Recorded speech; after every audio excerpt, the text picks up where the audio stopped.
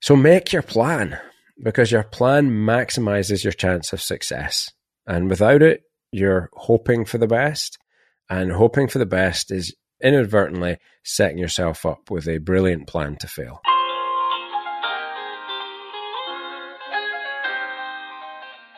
Welcome to the Veterinary Leadership Success podcast, the show for veterinary practice owners and managers who are eager to become the leaders their teams deserve. I'm your host, veterinarian and leadership expert, Dr. Dave Nicol, and each week I'll be diving into important topics from the world of veterinary team leadership. In these short, sharp and punchy episodes, I'll share my insights, experiences and practical tips to help you navigate the challenges of leadership in the veterinary profession. Whether it's head in the clouds vision casting or in the trenches leading for performance, we will cover it all. As an owner myself, I understand the unique dynamics and demands of running a successful veterinary practice. And I'm passionate about empowering you to create a workplace where people and pets can thrive. So if you're ready for your weekly leadership fix, let's dive into this week's show. So back with part 2 of the episode, Lessons from a Season as a Competitive Triathlete. We're going to bring you the next 7 things I learned that are applicable to your life as a veterinary leader. Let's go. Okay, so the first thing in part 2 of this episode is keep going. This was such an important lesson. Keep going. I really learned this lesson twice this season.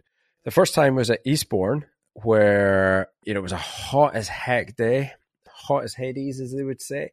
It was something like 26 degrees Celsius. Now, that's not hot if you live like in Florida or if you live in Arizona, but it's pretty bloody hot if you're a Scottish guy living in the south of England, and I'm built for rain and cold weather. So we're in baking hot sunshine. 26C is probably, I don't know, somebody do the conversion on that, but probably 80, something like that, Fahrenheit. Plenty to be getting on with, and plenty to be spending over 2.5 hours doing endurance athletics at an Olympic standard pace or an Olympic distance pace. And I got to the run and my legs just felt like jelly. And honestly, I was about 2.5, 3 kilometers into the run and I saw the first person walking and I thought, ooh, that's interesting. I could do that. And that thought just came in my head. And if I'd have done that, my race would have been over. And I just had to really go inside myself because I was suffering. I've seen the photos from the races and I looked like I felt in that moment. I was suffering. All I could do was literally put my head down and count the poles on the fence next to me. And each pole I made it was a little victory. One more pole, keep going.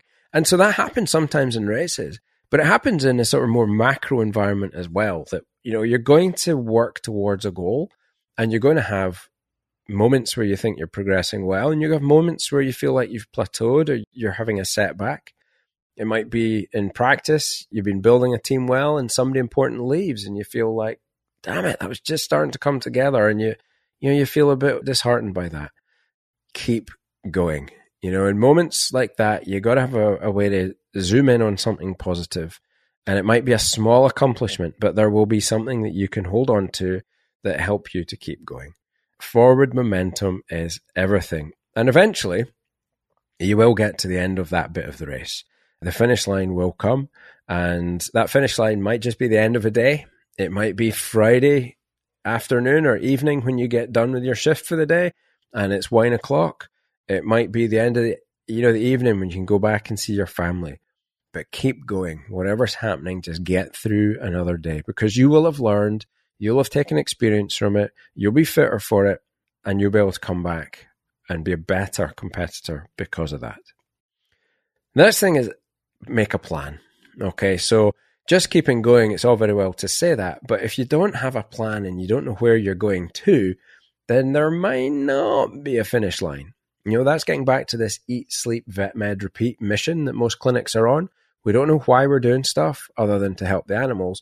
We don't know what done looks like, because it's like never, or the end of the financial year, or when I retire, or when I break or burn out or bounce out of veterinary medicine. having a plan makes all the difference, partly because you've got an objective, but partly because a plan is not just about what you want to accomplish, it's how you're going to accomplish it. So it's a roadmap. And in triathlon this season, I had a plan for my training. I had plans for the different blocks of training. I had plans for the races. You're doing a race, you can actually go on the race website. You can download the terrain data for the cycle, for the run, for where you're going to be swimming. Is it going to be a lake swim or a sea swim? What's the weather going to be like that day? What are the different conditions you might encounter? If it's a bike run, is it open roads? Is it closed roads? Is it very hilly? Is there any terrain you need to know about? What are the conditions going to be on the day? What's the weather doing? And on the run, same sort of questions. Is it a run on roads or is it a trail run? And the conditions you're going to run in can vary massively. And although they can vary massively, actually, when you boil it down to the different permutations, like, is it going to be a good weather day or a bad weather day? You're competing at a certain time of year, so you know the sort of likely top and bottom end of the extremes of weather you're going to face. And if you've got the map of the hills, then you can make a plan, and that plan can be specifics of training to get you in the best shape for that race possible. And that's the level of detail that I've taken into this season for the first time ever competing in triathlon. And it's made a huge difference. Eastbourne, for example, very, very hilly bike track, suited me to the ground.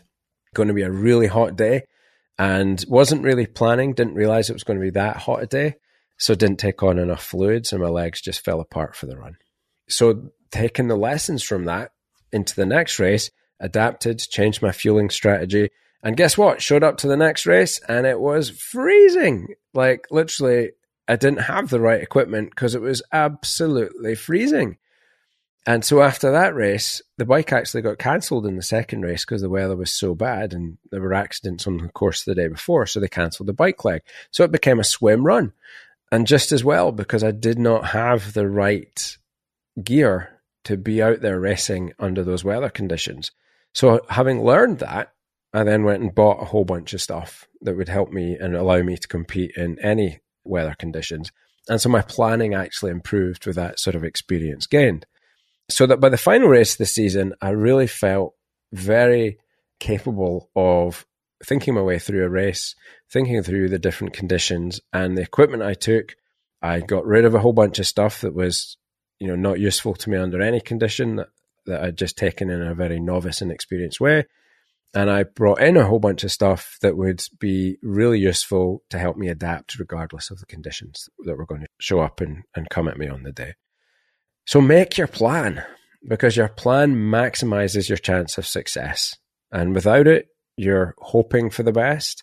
And hoping for the best is inadvertently setting yourself up with a brilliant plan to fail. Make a plan. Now, a corollary to that, easy for me to say, is that your plan, it's not going to go how you want it to go in the plan. And so you've got to be able to adapt when stuff does inevitably go sideways. So when, in the 3 actual qualification races out of the 5 races I did this year, only one of them was actually a proper triathlon at Eastbourne. The second one up at Castle Howard, the bike was cancelled. And the third one in Bala in Wales, which by the way has just got an absolutely brilliant medal. Check that out. If you're listening on the podcast, there's a brilliant Welsh Dragon medal there, which looks terrific. But the issue that we faced at Bala was that there was fog on the lake. And so we could not have swum. You couldn't see the marker buoys of the direction. And as soon as you got far enough offshore, you wouldn't have been able to see a shoreline.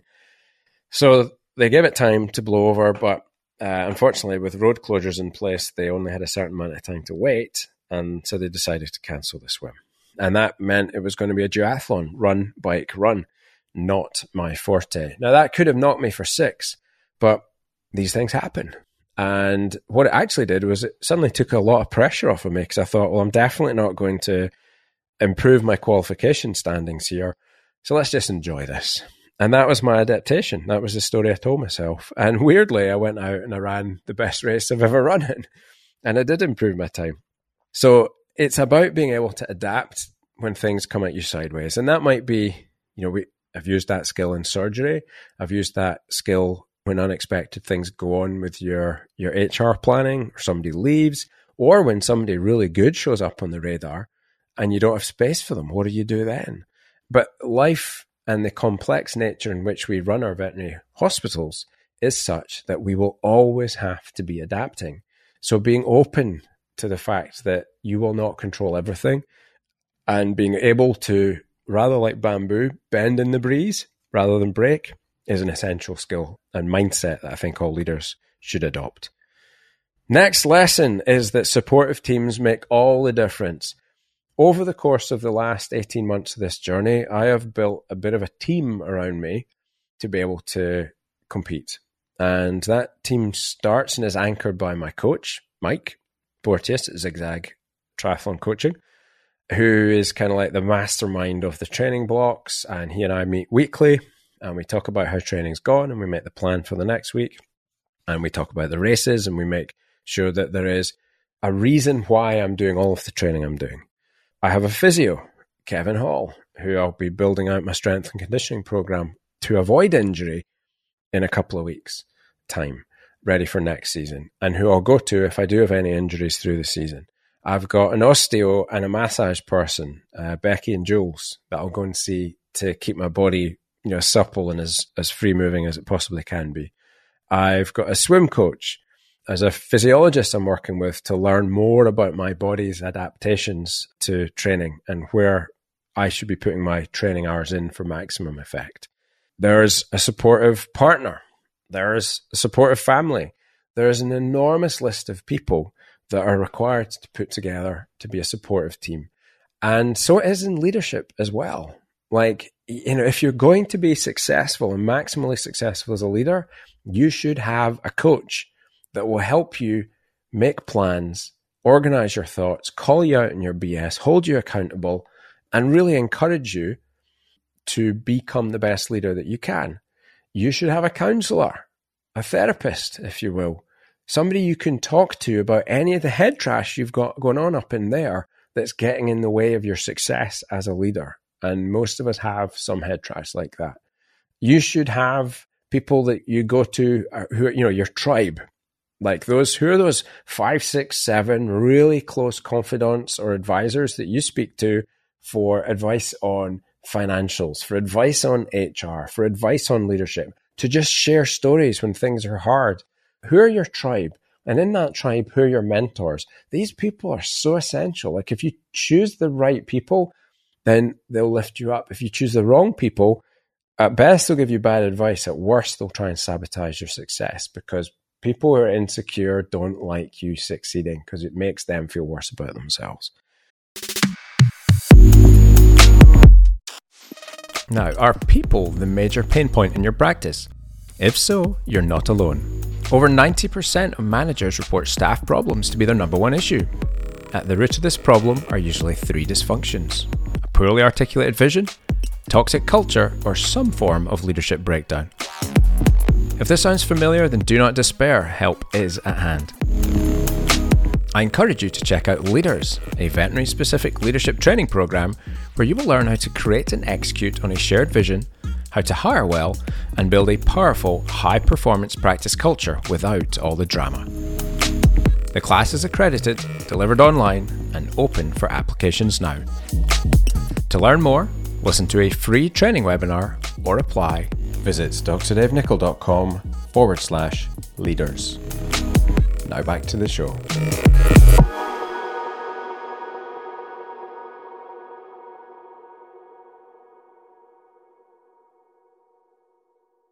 So, supportive teams make all the difference. Choose yours carefully, but absolutely have a supportive team. Next one is rest matters. I did not get this. When I first started doing triathlon, I thought there was 3 disciplines: swim, bike, run. And then after a while, I realized there was 4 disciplines: swim, bike, run, and transitions between the various sports. And then this season, I realized actually there's about 7 different disciplines. So you've got the 3 sports: swim, bike, run. You've got transitions. You've got nutrition and fueling. You've got equipment. And then you've got rest and recovery. Okay. And by the way, the actual training bit, I'm considering under the swim, bike, run. But it's the rest and recovery that really enables the bits, the training bits, to have the beneficial effect. Training is just hurting or breaking your body a little bit.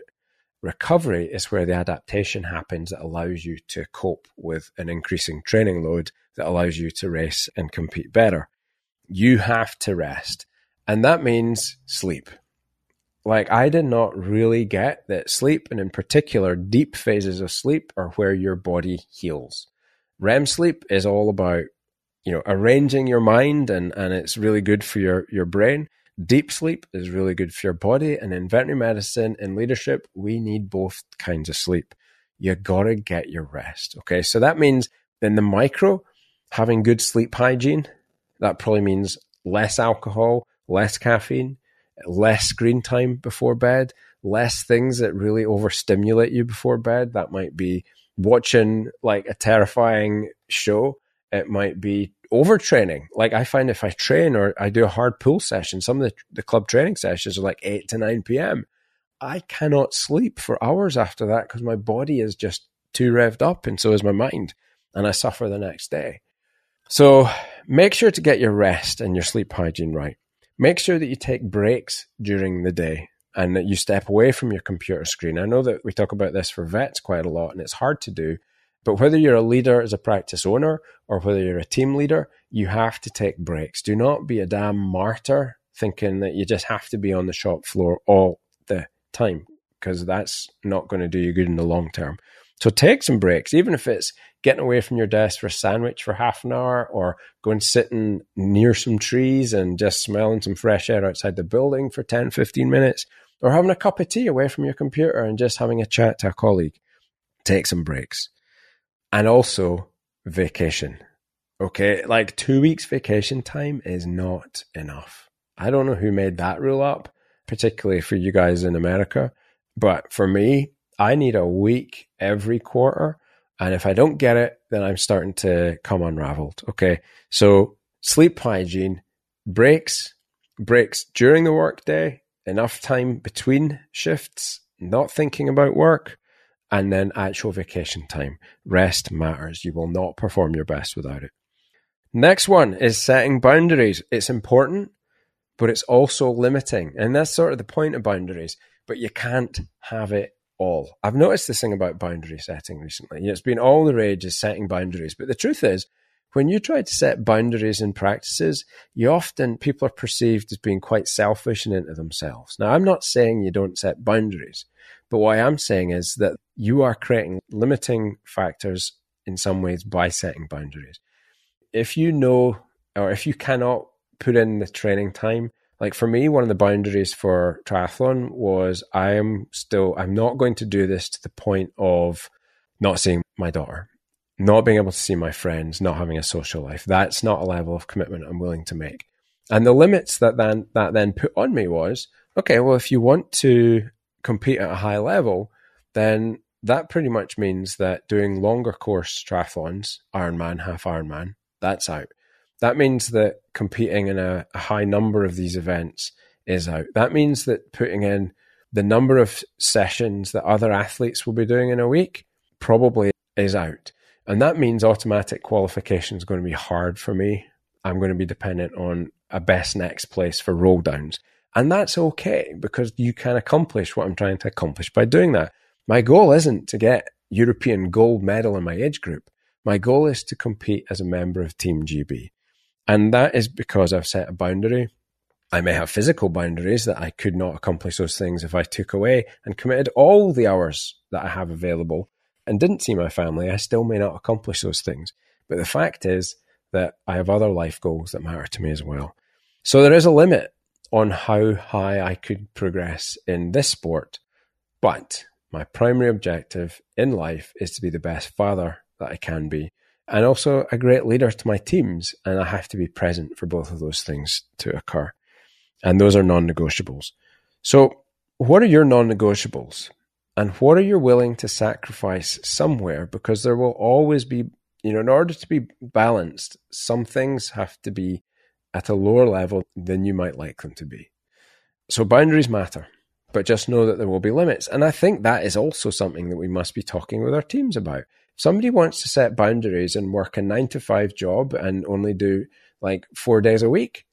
Well, there's a limit on how much they're going to earn as an associate doctor doing that. And that's an open and honest conversation that we need to have with our doctors. And people need to stop blowing smoke up their asses and making them think that you can have $150,000 a year salary and work 3 days a week. There's something very unsustainable in that business practice, mostly for the business. I mean, good work if you can get it, but that ain't a business I'd be willing to invest in, because that sounds like a very sketchy proposition to me. Okay, last one for this session then is confidence matters hugely, and you get confidence by entering the arena and competing. I felt at the start of the season like the goal was a big one, and I also felt like nervous, like maybe I didn't belong, and particularly I knew I belonged in competing in triathlon. Like I was nowhere near the worst person in the field.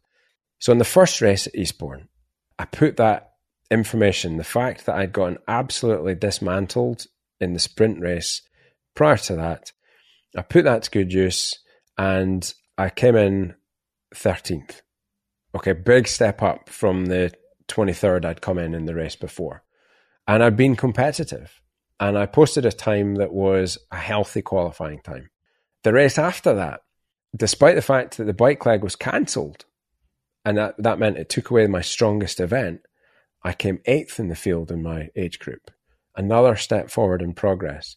At Bala, where the swim was cancelled, and it meant there was even more running, which is my weakest event, I improved my percentage ranking compared to everybody else because it was a fast race. And again, I came 8th. So improvement. And then in Brighton, the last race of the season, where I had an excellent swim, excellent bike, and my legs just fell apart. End of the season. Too much racing, I think. Not enough rest. The race came too soon. But despite falling apart and having an awful run, I came 4th in my age group. Okay.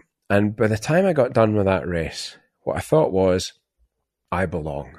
I now feel like I'm a seasoned triathlete. I belong. And that confidence that comes with that, the confidence of all the things I learned from the people I worked with in the club, my coaching crew, my team, the other athletes that I spoke with and were kind enough to share knowledge with me as I went through the season. Big shout out to you there, Sam. All of those things helped me build that sense that I belong. And that's from a place of confidence. Okay. So those jingly medals that I jangled at the start of last episode, and I've still got them all here. Those jingly medals are they're tokens of accomplishments, and those accomplishments have earned me the place to feel like I belong as a part of this wonderful triathlon community. And I think that's the same with leadership. Like when you set out to do something, you probably won't feel super confident at it. And the way you get confident is by going out there and trying. And almost certainly, like me in that first race, you will fail and you'll fall on your face and you'll think, maybe I don't belong. But you got to examine the lessons. Then take those lessons and put them to good effect. Learn, improve, adapt, move forward, come back again, and you will be stronger. You can't not be stronger. And as you move forward, as you get better, each time your confidence will grow a little bit until the point where you actually feel like you belong as a leader as well. And that matters because confidence is everything. You know, if we say that trust is the currency that underpins veterinary medicine, confidence is one of the things that enables others to trust you. That confidence should be earned. You know, confidence that isn't earned is, it's not warranted, is arrogance. Arrogance and, that's something that will get you in trouble, I think. But genuine confidence because you have learned and you've earned your place at the table as a leader, that's just gold dust. So there you go. That's it. The last 7 lessons from a season racing and triathlon. I hope those were useful or at least thought-provoking for you. And whether I'm accompanying you on your ride home or your ride toward work, I hope that was useful. And I'd love to hear what lessons you have learned from analogous things, be they sport or other hobbies that you have. Please hit me up. You know where I am on the socials. And until next time on the Veterinary Leadership Success Show, thank you for listening. Be safe, be well, and be happy.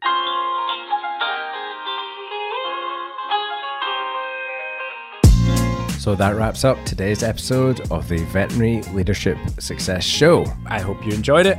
And if you did, it would be most appreciated if you would leave a review on iTunes and tell your friends in veterinary medicine all about us. Until next time, from all of us here, be safe, be well, and be happy.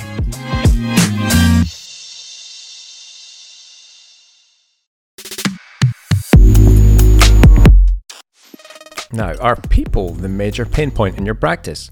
If so, you're not alone. Over 90% of managers report staff problems to be their number one issue.